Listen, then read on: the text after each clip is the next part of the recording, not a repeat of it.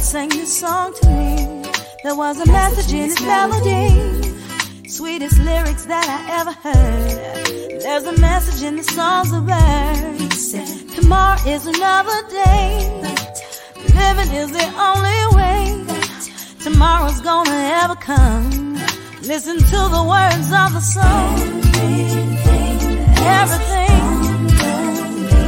gonna be alright. Everything is gonna be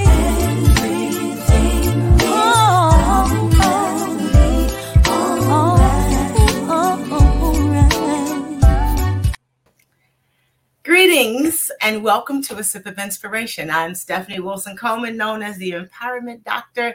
And as I always say, it is just a wonderful pleasure to be here with you all this evening. So those of you who are able to listen as we go live, I want to thank you for persevering with us because, you know, we have had our difficulties, but today it was seamless. And I'm going to say, yay, hallelujah for that. And for those of you who are listening to us on a recorded line, thank you very much for taking the time out to actually listen and hopefully to learn something about a bunch of stuff. But we're going to talk about investing. We're going to talk about real estate. We're going to talk about life's mottos. We're just going to have a ball with Dr. Phillip Hearn. So before we get started, as always, I have to thank my sponsor, Rise. When you need a supply company to rise to your needs, call Resource Industrial Supply and Equipment Company. They've been a sponsor for a couple of years now, and I really am grateful for that. Housekeeping. Website is champagneconnection.com. That's champagne like the liquor, not the city. And it's a single connection. So it's CHAMPAGNE connection.com. Go there and get some merchandise and books. And I do have a new book out, Self-Esteem, Your Superpower. I guess I should show you if you don't know. Let's see, I'll get it now. Let's see if we can make this work. There it is. And it is ways parents can improve children's self-esteem. So it's an easy read. It's got some great tips in it for parents or anyone who actually have the privilege of having children in their life. And it'll help you too, because some of the things it's just fun. Sometimes we are far too serious. So with that being said, I want to thank Dr. Phillip Hearn for joining me. We had a great conversation at the beginning, so he doesn't know it, but we're probably going to end up being old friends, y'all, as I always say. So welcome today. He's got that great smile too, so you know that means that he's happy, and this is going to be a great show. So tell us a little bit about you. We know that you are a doctor and you do investments and everything. So tell us a little bit about you. I'm excited. So, well, first, thanks for having me. I'm really excited to be here, and this has been something I've been looking forward to the last few weeks. So thanks for having me first. So background about me: born and raised in St. Louis, Missouri, so from the Midwest. Doctorate is in education with an emphasis in leadership and management. I started my own businesses about 16 years ago. I can't quite believe I'm saying that out loud, but yeah, I guess I'm getting older, but trying to get wiser in the process too. So between entrepreneurial work, we're working on real estate acquisitions as well as business acquisitions. I'll talk a little bit more about that as we get going. I'm also an adjunct professor here in town at St. Louis University. It's a focus on my second master's, which was an executive master's in health administration. So I work with seniors, undergrad seniors, some undergrad juniors, working with them on strategic management in healthcare. So what we try to do is take the theories in the books and actually make it into real life scenarios. In the last couple of years, of course, working through a pandemic, we've had a lot of fodder to talk about as we've taken that out of the book and into real life scenarios for the kids. So it's been great. But yeah, I'm excited to be here. Like I said, it's good energy, and I have a good feeling we're going to be good friends after this. So I think you're correct on that as well. Thank you. You mentioned the pandemic and having to teach during the pandemic. And that's interesting. And I didn't think about that when we were talking earlier. So what were some of the issues people were facing as they went into the pandemic, and then again as they went out of the pandemic? And how did you address those in a classroom setting? Well, that's a fantastic set of questioning. The first way I had to kind of think uh, introspectively, if you will. Mhm. So I had to think, how am I going to come out of the pandemic a better person all the way through? So not only a better professor, better person, better professional, better friend, better family member, etc. So that's kind of how I looked at the pandemic. I know tragic time, very difficult, but I looked at it as an opportunity to kind of sharpen my skill sets, sharpen my relationships, and I wanted to see who came out of a pandemic better than they went in. So that was kind of the first way I attacked it. The second, with the students, I think it caused a gap in what college was like. So you've been to college like I have, of course, with the doctorate as well. So, and you've been to all different sides of colleges, right? So Right, that connection with other students, that connection with folks who are on your campus, it's a whole lot different when you're sitting there in a mask, right? And so right. masks are great to keep us safe, but that connection's a little bit lost. So you notice some of the students early on, for instance, that I had in my class, kind of struggle with that. So I tried to make sure that we were, even though there were some times, of course, we needed to stay apart, social distance, the Mhm. whole 9 yards. It's really just trying to make sure that they knew they had good support from their classmates. Were able to work through group projects so they can kind of feel a part of at least a smaller group and then bring it back to the bigger version. And just let them know that they have support throughout it. I think that was the biggest thing that people were really craving, that human touch, that human interaction, that human attention. And so we tried to make sure to continue to facilitate that throughout the pandemic. So when the pandemic ended, what were the reactions, or I guess emotional, what were the emotions like for the students? Because now you're used to, like, just being by yourself, sort of. You have a certain rhythm about how you work. You even have a certain rhythm about when you get up, when you don't get up, how you eat, if you're going to wear clothes that day or not wear clothes today. And then all Right. of a sudden, right, all of a sudden you're back like in the real world. So what sort of problems did those present? Well, I think it provided opportunity. I think the first thing that happened is they were extremely grateful. I Okay. think getting through an experience like that. I mean, so think about it. I'm 37 and I've seen different things in my lifetime. I've never been through a pandemic, as most of us on, the call or listening or watching or at home, most of us hadn't been through a pandemic, right? Right. So it was definitely a unique scenario of, okay, could we survive it? What do we need to do? So your survival skills, that fight or flight mentality has to kind of kick in. But I think you saw a bit of relief, truthfully, just all the way around campus. People were much happier, just kind of feeling free. But I think it allowed for those folks who were looking to try to figure out, okay, when's the light at the end of the tunnel? And so when it finally took place, I think it allowed them some relief to just go, okay, let me now make my adjustments back almost into the real world. Like you said, some days we do need to wear clothes, right? Like Right. I lost weight during the pandemic, so I had to go back out and get suits fitted and tailored and everything else. So yeah, I'm just now getting back into clothing, but I totally hear what you're saying. I mean, it's that transition of, okay, I made a transition into something that was really the unknown. How do I make that transition back to something that I'm much more comfortable with? And so I think you saw relief as the overarching characteristic. Fantastic. I did see in some people, they were really comfortable with just sort of being at home and waiting and kind of doing their own thing. And it's like, Yeah, oh God, I've got to go back out and play well with others now. So, almost retraining social skills, right? right, Trying to right, relearn some of those. Yeah. right. You know, please and thank you again all over. I have to wait my turn. Right. Yeah. Yes, ma'am. No, ma'am. What did my mom and dad teach me? How'd that work? Yeah, Right, exactly. exactly. So I think that was interesting too, to watch people doing that, and everybody's rushing to the front of the line like they're two. It's like, it says, no, we need these social graces back. Yeah. Yeah. We need to retrain and relearn. Exactly. So how did you get into real estate? Because that is just interesting jump too, because that's totally different from the other stuff. That's totally different from the students. It's just totally different from just about everything that's on your list, your resume here. So how did you get into that? And what made you think that that was for you? You know, because people say a lot of things like, oh, I just always wanted to do it, or it talked to me, or whatever. But how did that work for you? Yeah, absolutely. So there's a couple things, and actually touching on some things we talked about off of air. Mm-hmm. First of all, it was an accident. So it was not actually meant to happen when it started the way that it did, right? So I started looking into real estate when I was about 17.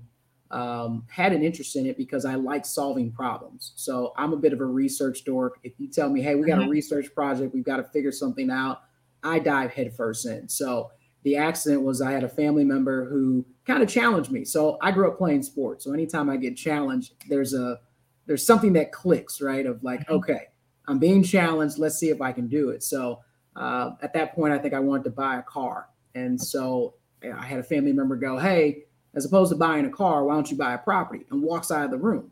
So of course I'm like, well, that was kind of rude. But then I start digging into real estate. Right. So I just started immersing myself into books and understanding and how to buy and sell. And did my first project when I was 19, 20, and actually lost. So most people don't tell you about their losses, right? As we were talking about too. Right.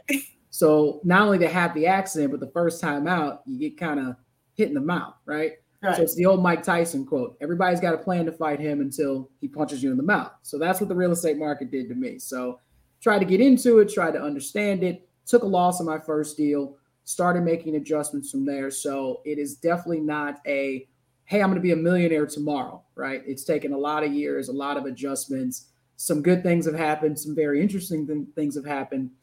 Some challenges have happened, but it's something that I wouldn't change because we also talked off air about transferable skill sets, right? So within that transferable skill set, understanding what it takes to manage a construction project and be immersed in that project. It's the same principles as I use for business acquisition. It's the same principles I use when I teach my students. Some of my favorite professors were adjunct. So I have to make sure that, great, we might have a book to read and use that as a foundational point, but we've got to really make sure that we can take that information and move it into the real world. All right. So here's the theory. How do we actually use it in your day-to-day life? I use the same thing with writing the book. So I know we'll dive into that a little bit later as well. But writing my book, going into more advising and coaching opportunities. So it's being willing to be a lifelong student. I would love to lie and say, oh, I got this in the first 6 months I did it. But that wouldn't be as fun of a story. And that wouldn't also be true. So it's taken some time. It's taken some efforts, but just trying to tap into contacts, tap into mentors, and just keep going. So thank goodness I'm a little stubborn. I think it helps in those scenarios like that too. So. Yeah, it's often said that it's not an interesting story if there are no dragons. You know, you got to have dragons, right? So, your book, Life Models for Success. So, how did the idea come to you? Because that's what people want to know. Is like, you know, so was it just something that you thought you needed to do, or how did you get that idea in the midst of all these other different things? To stop and then how did you find time? Because that's the other thing people say, how do you start? Well, that's always the toughest part. Once you get going and also starting before you think everything is going to be perfect, right? If you wait for perfection, 9 times out of 10, you never start. So I guess let me give you some quick background because that actually influenced the book. So being born and raised here, I know my biological parents. I lived with them until I was almost 14 years old. They were big into, they started working in corporate settings, going to school, ended up in drugs and alcohol, definitely affected our family. So I moved in with an adopted family when I was 13. So can't believe how long that's been, almost 24 years ago. Moved in with that adopted family that I knew since 2nd grade. That family adopted me. Interesting scenario. So the adopted family was white, coming from a Black family. I did learn one major component, no matter what race, religion, or creed we are, we run into the same issues. We all got the crazy uncle. We've all got the loving grandmother. We've all got it doesn't matter. So I can attest to that on both sides of the coin. It does not matter. So, but I saw quite a bit in terms of that relationship with the adopted family. As much as my adopted mother, who I was extremely close with, was a big supporter. There were some family members that felt like their place was being taken. There was a baby of the family, just a lot of interesting stuff. So my friends, good contacts, friends, mentors, family members have always said you should write a book. Now I've heard this for years. And I think actually I was about 25 when I first started writing the book. So again, did not happen on the first try. I tried everything. Sit down, journal, notebook, the little tape recorder. I tried that for a while. Nothing worked. So I tried off and on for probably about 10 years. We got into the pandemic and something was like, okay, everything's kind of settled down, right? So like you said, we're not outside as much. Right. We're not ripping and running as much. So again, this is a prime time to really start to understand who you are, where did you come from, where are you going, right? Mm-hmm. And so I sat down February of 2021 and just started kind of putting the pieces together. So I thought to myself first, what do I want to say in the book? So it's got to mean something that is important for me. And so I started to write down, I've had family members, friends, mentors. I still have those today, and more than one mentor, say some really encouraging words or important words kind of when I needed them, not even knowing that I would need them until 6, 12, 18 months later, let's say. So I started jotting down some of my favorite mottos. So they come from all different places for me. So again, I mentioned I like sports. Mm-hmm. One of my favorite mottos, Mike Tomlin is the head coach of the Pittsburgh Steelers. And so I was watching a press conference. His whole team, like a good chunk of his team, was injured, but they were somehow still in first place, having a great season, about to be a high seed in the playoffs. And someone in his media room asked him, Mike, how are you able to overcome these injuries? And he, without hesitating, goes, the standard is the standard. When we come in this building, we're expected to be great. We have that expectation. No matter if you are the first guy, on the team, you're the starting quarterback, you're the last guy on the bench, you're the towel boy, you're the water manager, upper management, the coaches, the players, we have a high standard. And so I love that saying because I'm like, that's exactly what you sometimes need to hear, right? That motto that kind of hits you right in the head, keeps you going. So I started to jot down my favorite ones, family members, friends, coaches over the years. And the book started to kind of develop and, worked with a team of editors, self-published. And the finished result is what you see. So life models for success, simple words to transform your life. And that's kind of how it grew. But it took some years to get to that point for sure. So do you use those models with your students when you're teaching? Absolutely. I use them daily myself. Okay. So I don't just talk it, I have to walk it as well. But yeah, I use them for my daily. There's something that happens in all of our days, day, week, month, year, right? And so it's all about mindset. So even listening to some of your previous podcasts and stuff, it put a big smile on my face because it's a similar kind of mentality, right? Right. You can play victim, and I've had plenty of reasons and opportunities to kind of sit in the corner, cry, all that kind of stuff.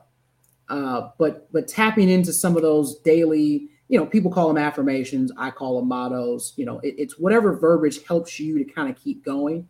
But thinking of a motto or two when you're in the midst of a scenario, it forces you to take a deep breath, reset, and then go forward. So no, I use them with my students. I use them with close friends of mine. We use them to each other. But no, I have to use them. I tap into one, if not every day, almost every day for sure. So absolutely. Yes, I tap into them every day, every single day. So even as you were growing up, I know because people often ask, or I do the mottos, but sometimes they don't work, or I do affirmations, or I do journaling, whatever practice people have. And if you guys are listening to me and have listened to me in the past, I believe you have to have a practice. Okay. So it's a motto, it's meditation, it's whatever it is you need. Okay. But you have to have a practice so that you can remember who you are and how good you are and what you want to accomplish for that day. Because if you don't know, you'll be running around here accomplishing what everybody else wants you to accomplish for them. And that's how this works. So, Yeah. so do you write them? And then if you find kids who are not having a good day, how do you handle that with the models? Because some people have to be reminded, and sometimes not so gently. Right. So the first part of that, so for myself, it's sometimes it's written, sometimes it's just something I kind of say as I'm starting my day. So for me, the morning cup of coffee kind of gets me situated, right? So I like to read. I like to just kind of get into my day of, okay, what do I need to accomplish today? What's going to be the most important thing? I'm a big proponent of a to-do list. The feeling of crossing something off of a to-do list, there's two things that I've been able to find competitive wise that give me that same kind of adrenaline rush. One, I play golf. So if I can hit a drive 300 yards, and I've done that a few times, that's a beautiful thing because you don't even feel it. It just naturally happens. The second is playing in a sport or winning a big game, right? There's nothing like that. A big sale is now like that for me because I'm a little older, so I can't quite play all the sports I used to back in the day. But for me, writing those down, kind of getting into my day, sometimes just telling yourself, you got this. Just stay locked in. You're going to be okay. So I'm a big proponent that you have to be reminded.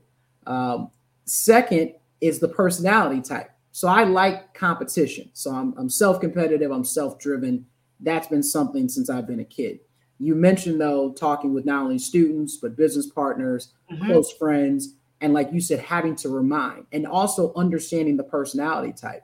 Something I've tried to really take hold of the last few years, which is some people you got to put your arm around them and go, you're okay. Let's just reset. Some people you got to kick them in the butt. And so you got to know the personality type to go, who's going to respond to what? And not everybody responds to the kick in the butt because they freak out. And not everybody responds to the arm around the shoulder because they're like, what's wrong with you? Why are you getting all sentimental? So you have to be able to read the room and figure out what works for your team, your contact, etc. So I know me, it's competition. It's always trying to be better. Like I said, I try to live like a lifelong student. I don't think I know everything, and I'm always interested in learning more. So that helps when I then have to go back and hit little reset buttons and go, you're okay. Take a deep breath, reset, refocus. You'll be fine. So where can we find your book? That's really important. And he's self-published. So, you all need to go out and buy that book right now so that he can have some sales and make it to best-selling list online. Yes, absolutely. So you can actually find it on Amazon. We've set it up to where it's a version for Kindle, or you can actually get a physical copy of the book, but you can find it on Amazon currently. So, and then hopefully expanding productions in 2023. So looking forward to that as well. Ah, fantastic. That is great. So as you go through your day and you're doing all your real estate holdings, what's been one of the most exciting in real estate exchange you've had? And then we're going to ask about what's been the most not so exciting one. Yeah. I don't want people to think that it's all going to be like fun, because I know it's not. Yeah, what's the saying? Not everything is sweet all the time. It's right. Definitely not. I'd be lying to you if I said that it was. I even have to expand that, if you don't mind, to business acquisition too. So, because to me, they're kind of one and the same. Mm-hmm. I think the most fun that I've been having is that chase of a deal, right?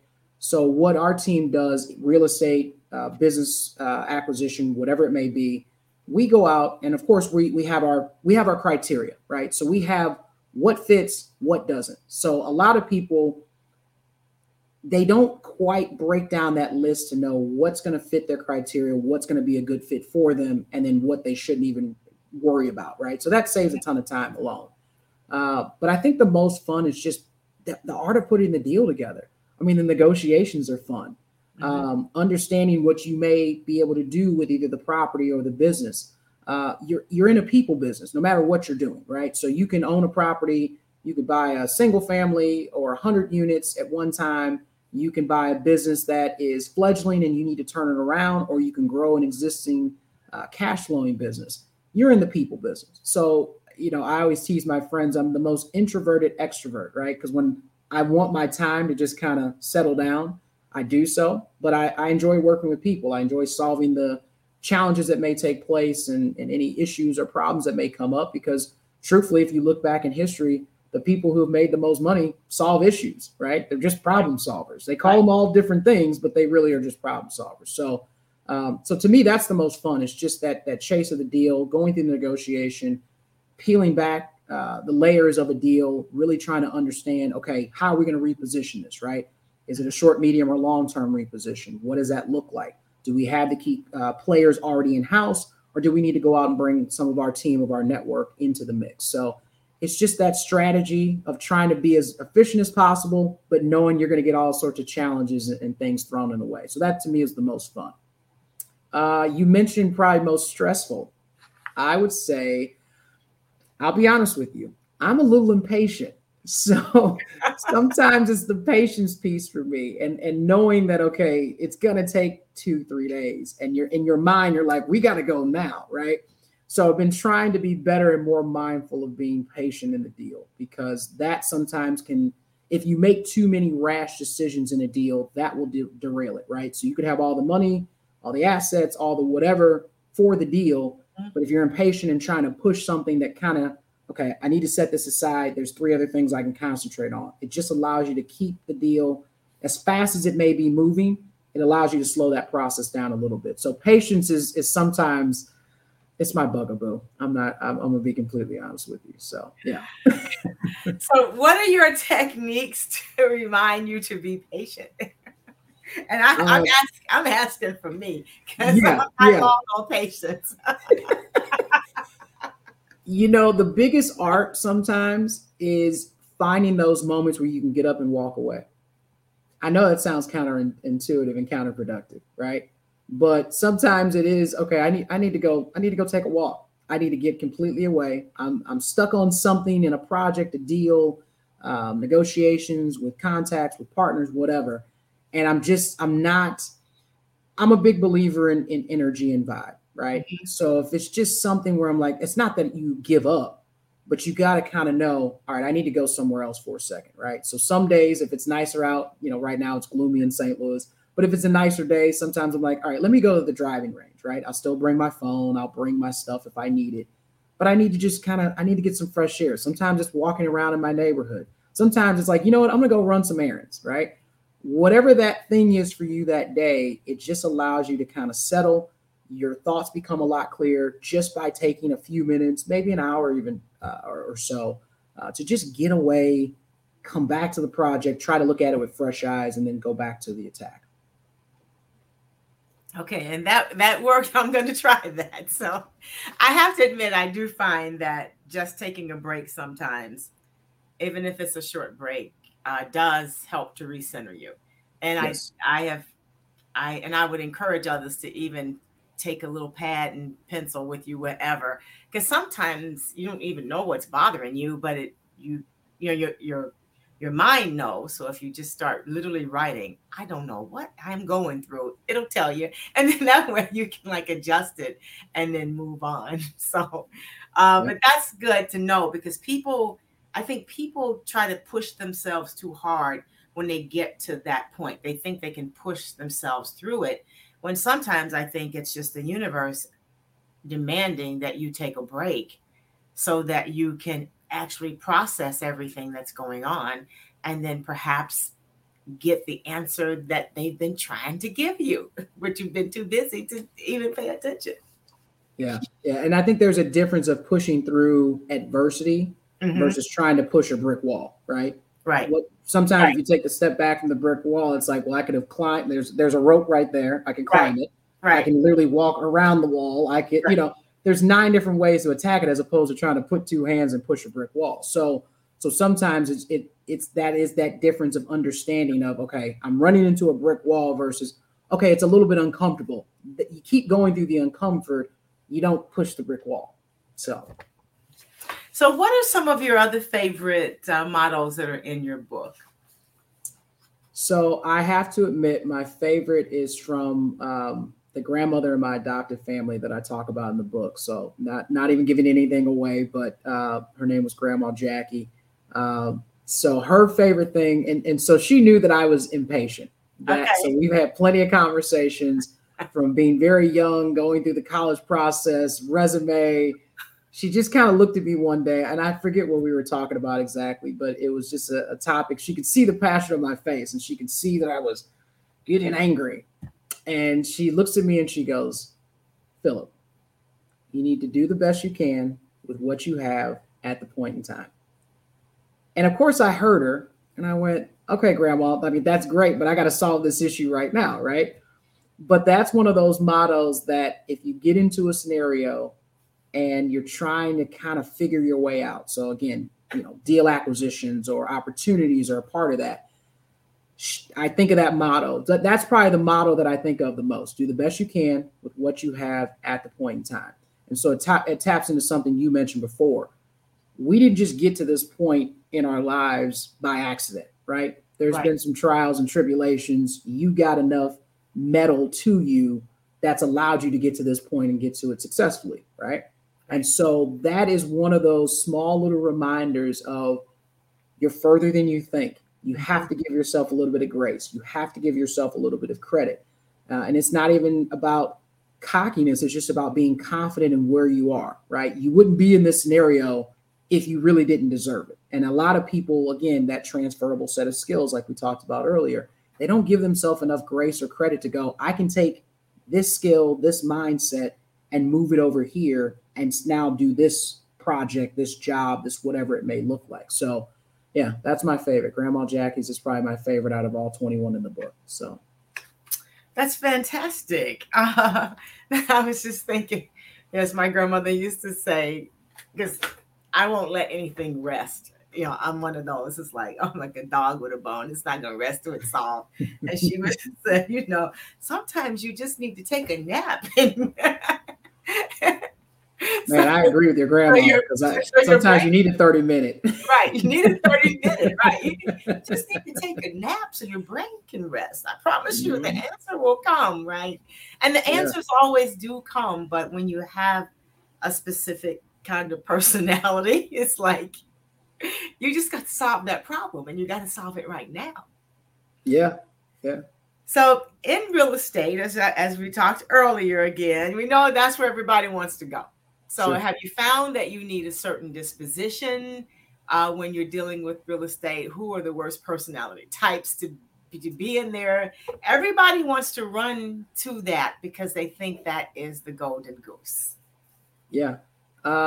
So they would be right in running to it in the sense of if you look at, and I don't have the stats in front of me, so I'm usually better than this, so bear with me, but quite a few people who have created, let's just say, generational wealth, whatever you may think that is. A lot of them use real estate as a conduit to that, right? So real estate and business mindset. I think the toughest personality types, and so again, this taps into my patience, the people that sell a good game and then don't deliver on the good game, right? So you got a ton of people that will say, okay, so case in point, used to do a lot of single family and smaller flip opportunities. And I always was weary about the guy who was the roofer. He could also do flooring. He also was drywall. Oh, yeah. In construction, 99% of the time, the jack of all trades literally gets nothing done. Not even, a little bit, nothing. So the roofer was never my floor guy. I had a roofer and then I had a flooring guy, right? So I think that always tested my patience because you could see the talent that they had. And I think when you're seeing a before and after, which gives me a thrill, you see the talent that so many people do possess. But again, it goes back to that confidence piece. It goes back to, am I biting off more than I can chew? So like, don't tell me you're going to get this done in a week when I already know it's a 3 or 4 week job. So my realistic expectation of you is 3 to 4 times as much as what you're saying. And you'd have a lot of those folks that would kind of jump into a project, not really have everything ready to go and just couldn't get it done. So that's one of those examples where I know it tests my patience. I'm 100% admitted it to you and the viewing public. Yes, that will drive you nuts sometimes. So. Oh yeah. I don't like it when I know more about what you need to do than you know what you need to do. Yes. When you're the expert. Right. Right. I'm not that expert or not supposed to be that expert, but yeah, that tests my patience too. It's like, Yes. no, it's nowhere you're going to get all that done. And I don't make my deadline and I'm not happy and it's not going to work. So people you're right. People do need to be really careful with that subcontractor. And I think what I find too is what you said is people want someone that's a jack of all trades, but that's not going to get you that end product that you want. Right. And that's when the problem is. So they need to know that. So thanks for bringing that out, because it's always, I've got a guy who can do roofing and flooring and paint, and tile. It's like, yeah, no, you don't. No, I'm good. Thank you, though. Right. I'm good. So do you have a plan when you're in the real estate that you're looking for certain kinds of things? Do you lean towards some things, some types of property more than other types of property? And do you keep them long? Because what I find sometimes is people, they want to buy property that they can rent, but they don't like renters. It's like, I don't know how that's supposed to work. So should you just stick with what it is you like to do and work that? Because people are out here thinking real estate is their answer, but they're not being very successful with it. Right. There's so many avenues in real estate. You can find so many avenues. And I'll give you a case in point. So I have been everything from the GC, I've been a subcontractor, I've been the investor, I've been a landlord, I've done all the things. So that would be that would probably be over a very expensive bottle of champagne. It would not even be a cheap bottle. Yes. So but we don't do cheap champagne over here, so you're covered. Yeah, that's fair. That's perfect. I figured I was in the right place. So right. So within that, one of the things, and this is something I kind of stumbled upon, was, for instance, buying and selling of mortgage notes, right? So it's actually being the bank. You hold the paper. So think about it. We've all had a mortgage, or we know someone who's had a mortgage, right?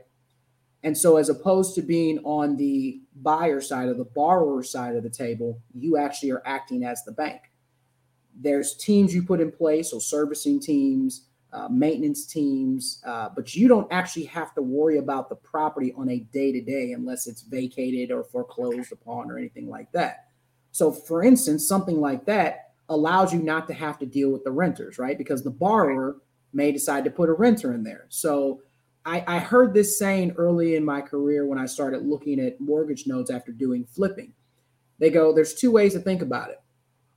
Let's say a refrigerator breaks or a toilet breaks at 3 a.m. If you're a landlord, guess who gets that phone call? You do. If you're a lien lord, meaning you hold the paper on that building, and you don't call Chase Bank when your toilet breaks, right? If your mortgage is with Chase Bank, they going to say, why are you calling us? Call a plumber and hang up the phone. So it's a much more powerful position to be a lien lord potentially than a landlord.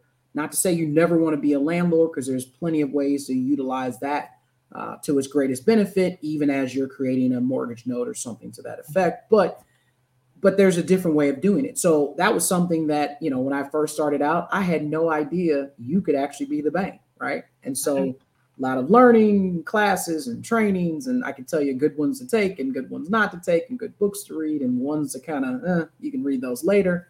But a lot of trial and error and kind of stumbled upon understanding not only mortgage notes, but then it started to allow me to understand how to use that in business transactions, right? Seller financing, so you can get into a deal to make it better and pay back the seller via their seller's note. So there's all these methods of, it sounds like something I just learned in real estate, but I've been able to apply that to multiple opportunities, acquisitions, and growth pieces over the years. So, but that's one way of doing it where you don't have to be a landlord, which is kind of cool.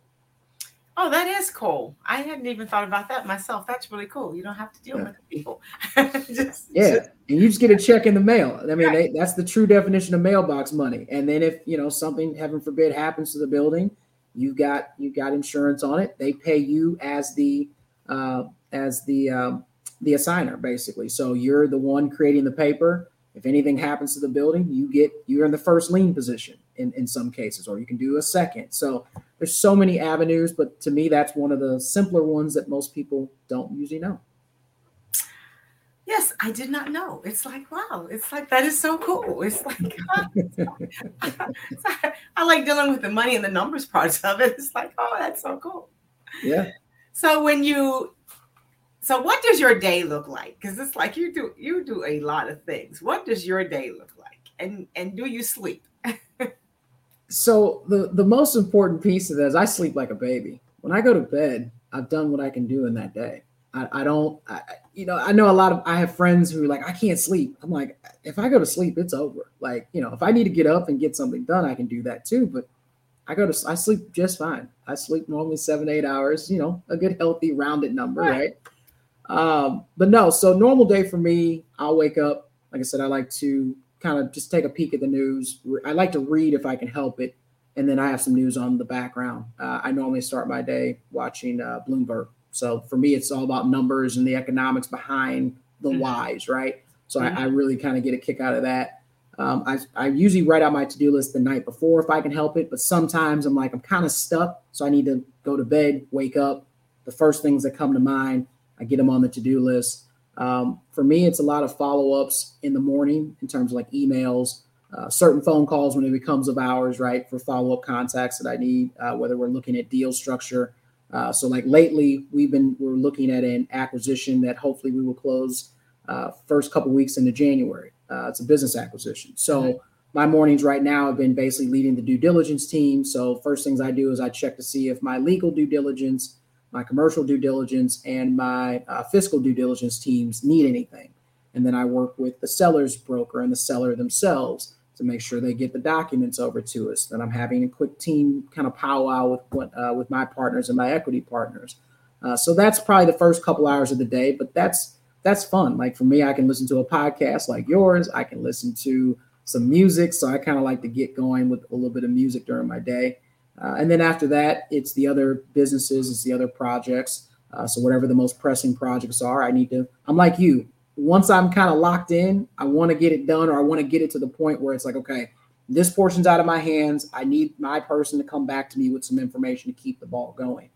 After that, I try to get a workout in. I'm more of a evening workout person than a morning workout person. I can do a morning workout, especially if it's golf. But if it's up to me, I like to steal the evening, get a couple hours in, go to the gym, lift, play some basketball, get some cardio in. I'll come back, eat, take a shower, probably dive back in. I'll read something, right? So it may be anything from reading my students' papers to reading something to kind of prep for the next day or some other meeting coming up next week. Maybe even just reading a book that I'm interested in at that point in time. But a lot of the books are about strategy and about business, and all that. I'm not a big like Harry Potter fan or anything, right? I know I have family members and friends who are. Then I kind of wind it down and do it again the next day. So it's a pretty good schedule though. Well, now you need for your Harry Potter friends, you need to read one book that's just makes no Yeah, sense or anything, just to relax and laugh and have fun. Now, I let them do it. Yeah, and I've got other books like that I just thought the books were too long. So, but I've got family members who would be mad at me that I just said that. So that's all right. So that's right. Yeah, the Harry Potter books were long, but they were very good. Not everyone knows. Oh, she reads Harry Potter too. So I'm like you. I read a variety of things. I think you have to give your mind some kind of workout. Um, absolutely. yeah, you have to read something, even if it's only a few pages of something. So you have talked about a, just a large array of things in your day. So how do you transition from one to the other? Like they require different levels of energy, and then you're going to like, okay, so now I'm going to go and teach too, and that's a whole new ball game. How do you keep it straight? How do you get the energy together? It's a lot of calendar usage, a lot of contacts. I've got my personal assistant that helps me with that. But for me, in terms of the energy piece, I think there's two buckets. So number one, I knew very early on. So I had a corporate career as I was building my businesses originally. I worked in telecommunications. I worked at a couple different telecom stops, and I realized then that wasn't what I wanted to do long term. And so everything that I do for the most part, right, it's something I actually enjoy. So it really doesn't feel like work. So that's the first piece for me. I knew I had to find things that stimulated my mind, no matter if it was 9 a.m. or 9 p.m. So if I pick it up, I'm still engaged, right? So that's extremely important to me. Second, having those transferable skills and understanding what are we going to need to do in order to get this project to the finish line. I liken it to when someone has worked in a corporate setting, right? So let's say you've worked in sales before, sales or marketing. You normally don't just have one project that you're doing in a sales or marketing role, Right. or even an HR role. Right. There might be 10 different fires you have to put out in a day. The only difference for me is they're using my fires that I might start, or somebody drops on my desk, right? Right. But I'm okay with that because I can at least enjoy the process. I know, the end goal of what we're trying to get to, as opposed to, for me, working for someone else. I've done it. I know I took a lot of really good things from those experiences, but I knew I liked me better than working for a corporation the full time, the way I was doing it when I was going to school. So I was working, I was going to school, I was playing sports, and I was also building my own businesses. So nothing that I do now is any more difficult than that. So even going into class, I enjoy paying it forward. I enjoy giving my knowledge and hopefully helping someone get to where they want to go. So it doesn't take a lot for me to continue to have energy, no matter how long of a day it is. There might be a second coffee snuck in there, but for the most part, the energy of what I'm actually working on gives me enough of a push to kind of keep going throughout a day. So it's always an opportunity to learn and try to be better. And it's always an opportunity to pay it forward to others that want to do the same. So that keeps me going for sure. So how did you carve out time to write life's mottos for success? So I tell people the pandemic, everybody kind of came into my world. And again, I know how crazy the pandemic itself was, but I've been used to working from home or remote, right? So for instance, there are definitely times where I can get out of bed, stumble 20 steps into my office and start to work, right? Or have my own office. So that portion of the pandemic, everybody else was freaked out because they're like, oh my gosh, what are we going to do? And I'm kind of chuckling in that silo because I go, look, I've always said, if you have a phone, an internet, a band of internet, a laptop, you can work from anywhere, right? And I think I have almost worked everywhere. So that part was a little bit easier, and that was not as much of a transition for me.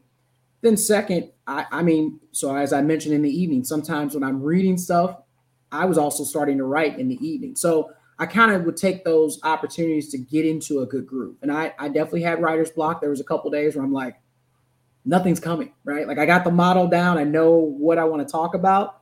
Trying to get it on paper was virtually impossible. So I took a walk. I went and did other things. I was able to still go play golf and go be active at least. So that was a big conduit, but that kind of fired something else up. And like you said, have a little notepad or have something on your phone, like a notes tab on your phone. I would do that. One of the mottos I actually wrote, I was on a walk and I had my phone out and I went, oh wait, I need to write this down right now. And so I got back to my desk after the walk and it just started to flow. So it was everything's a challenge if you allow it to be a challenge, right? But again, it's stuff that I enjoy doing.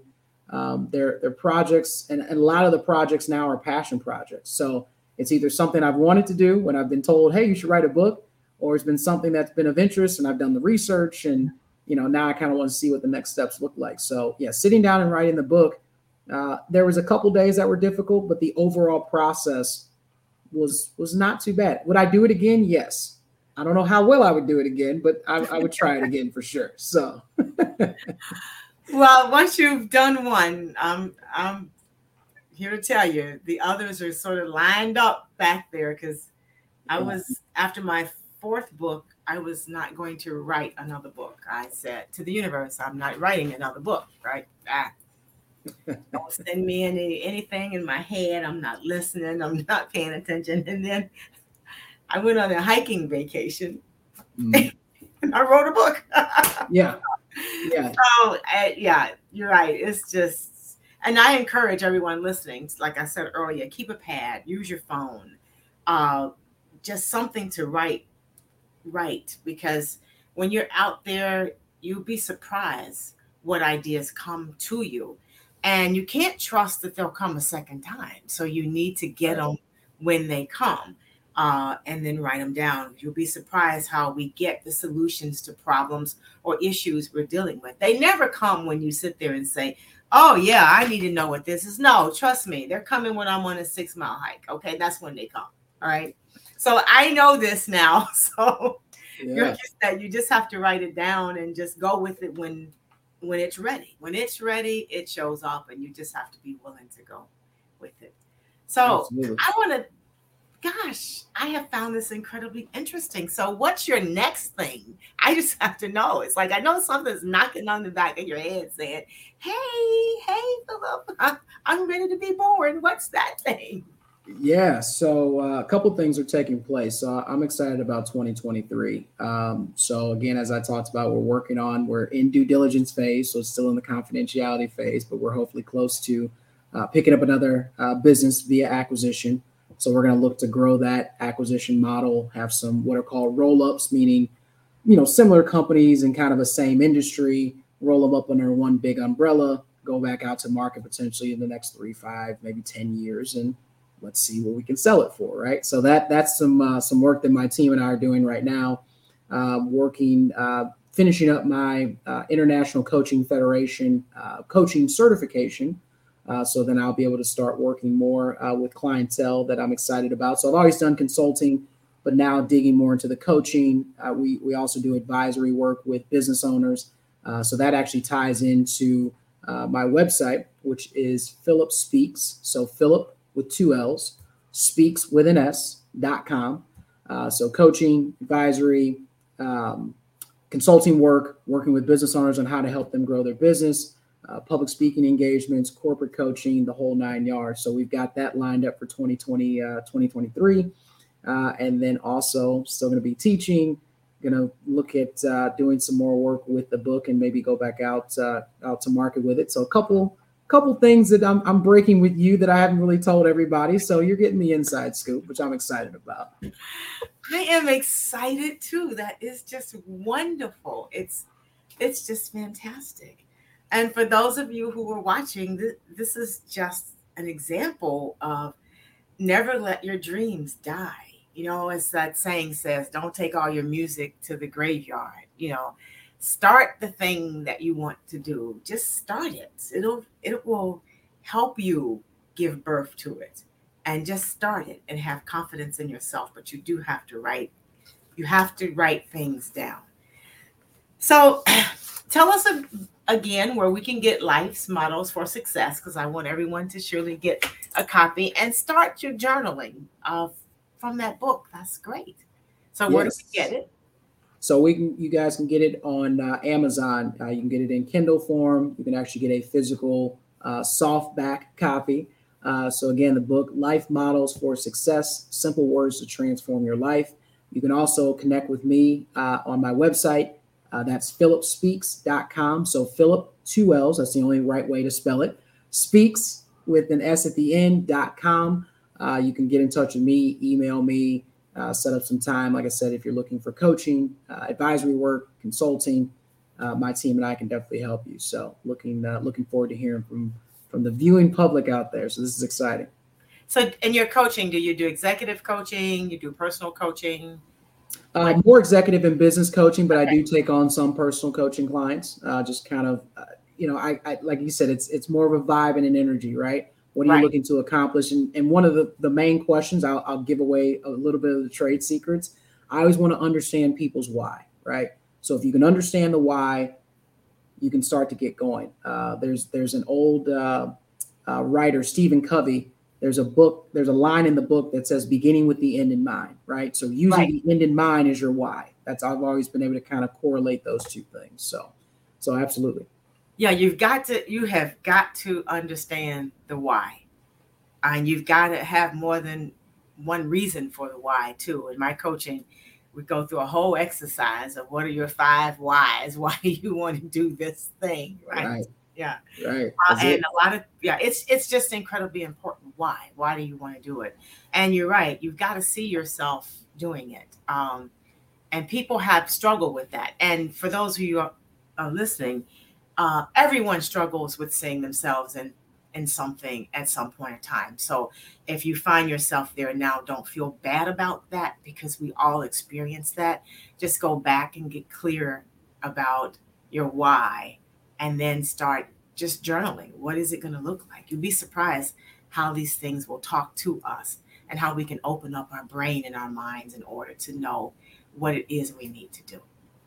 So I want to thank you again. This has been like wonderful. We could do this all night. As my audience knows, I could do this all night. So we'll have to do a second part of this, so that yeah, because this is absolutely fantastic. So again, I want to encourage everyone to get your copy of Life's Models for Success by Dr. Phillip Hearn. It's on Amazon.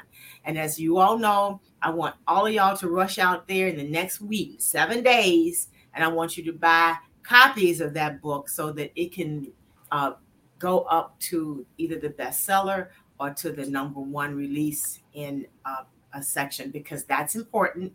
And I want to give you your other marching orders about that book. And is that please leave reviews, because he needs those reviews in order for the book to climb up to the #1 spot. Okay, so that's your assignment. So I like that you're giving them homework. I'm supposed to be the professor. You're giving them homework. This is beautiful. Yeah, I love it. Well, I love homework. Everybody who knows me, I was a kid in class like, where is the homework? I love the homework. Okay, so the homework's the best part. The reviews are wonderful. And that way other people can find the book. But Amazon's algorithms do function on those reviews. So we don't want his book to go down to the bottom. These are very important things. So everyone needs a model for success. If you don't have one, his book has few you can borrow. I'm sure he won't mind. So please do. That's right. So again, he can be reached at Phillip Speaks. That's 2 L's and an S on speaks.com. And you can get messages to him that way. And you can find his book on Amazon in paperback or Kindle. And Kindle you could get like right now to read. And paperback, if you need something to write in, you can buy the paperback. So you should buy 2. You should buy both. Okay. All right. You did. Because you can highlight in Kindle, but you can't really write notes. So you need to write in the book. So you need your own book to write in. So exactly. So with that, I want to thank you again for being here with me tonight. It was wonderful. I had a great time, and you have truly inspired me too. So I can now tell people I'm not the only one that does 30 things. You need to talk to Phillip Hearn. He does them too. Okay. So. Yeah, we can tell him it can be done. That's right. And I look forward to having a follow-up show with you just to see how it's going and see where you are with the book, because we're going to make sure that book makes it up the top of the list, because that's something that people need.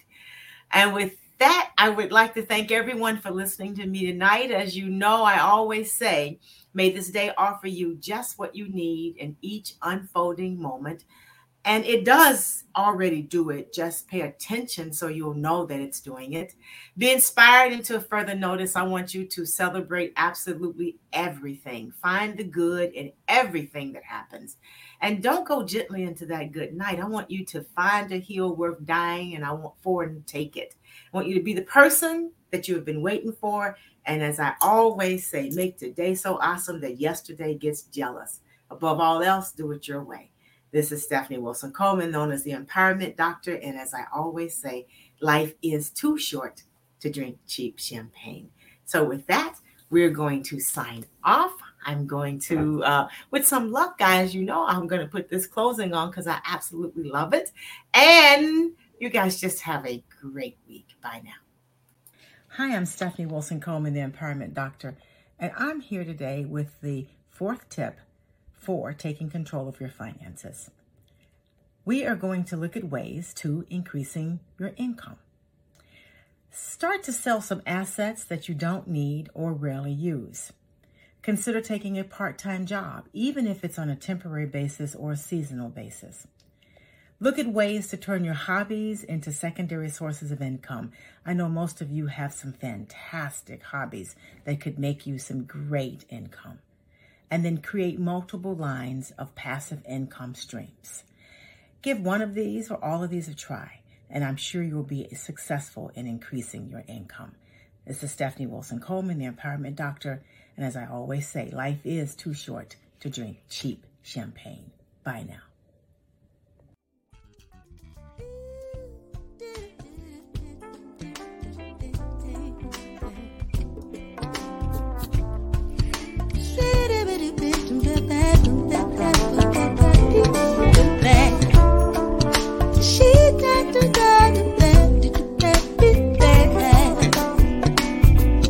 But life's too short to drink cheap champagne, so I decided to buy me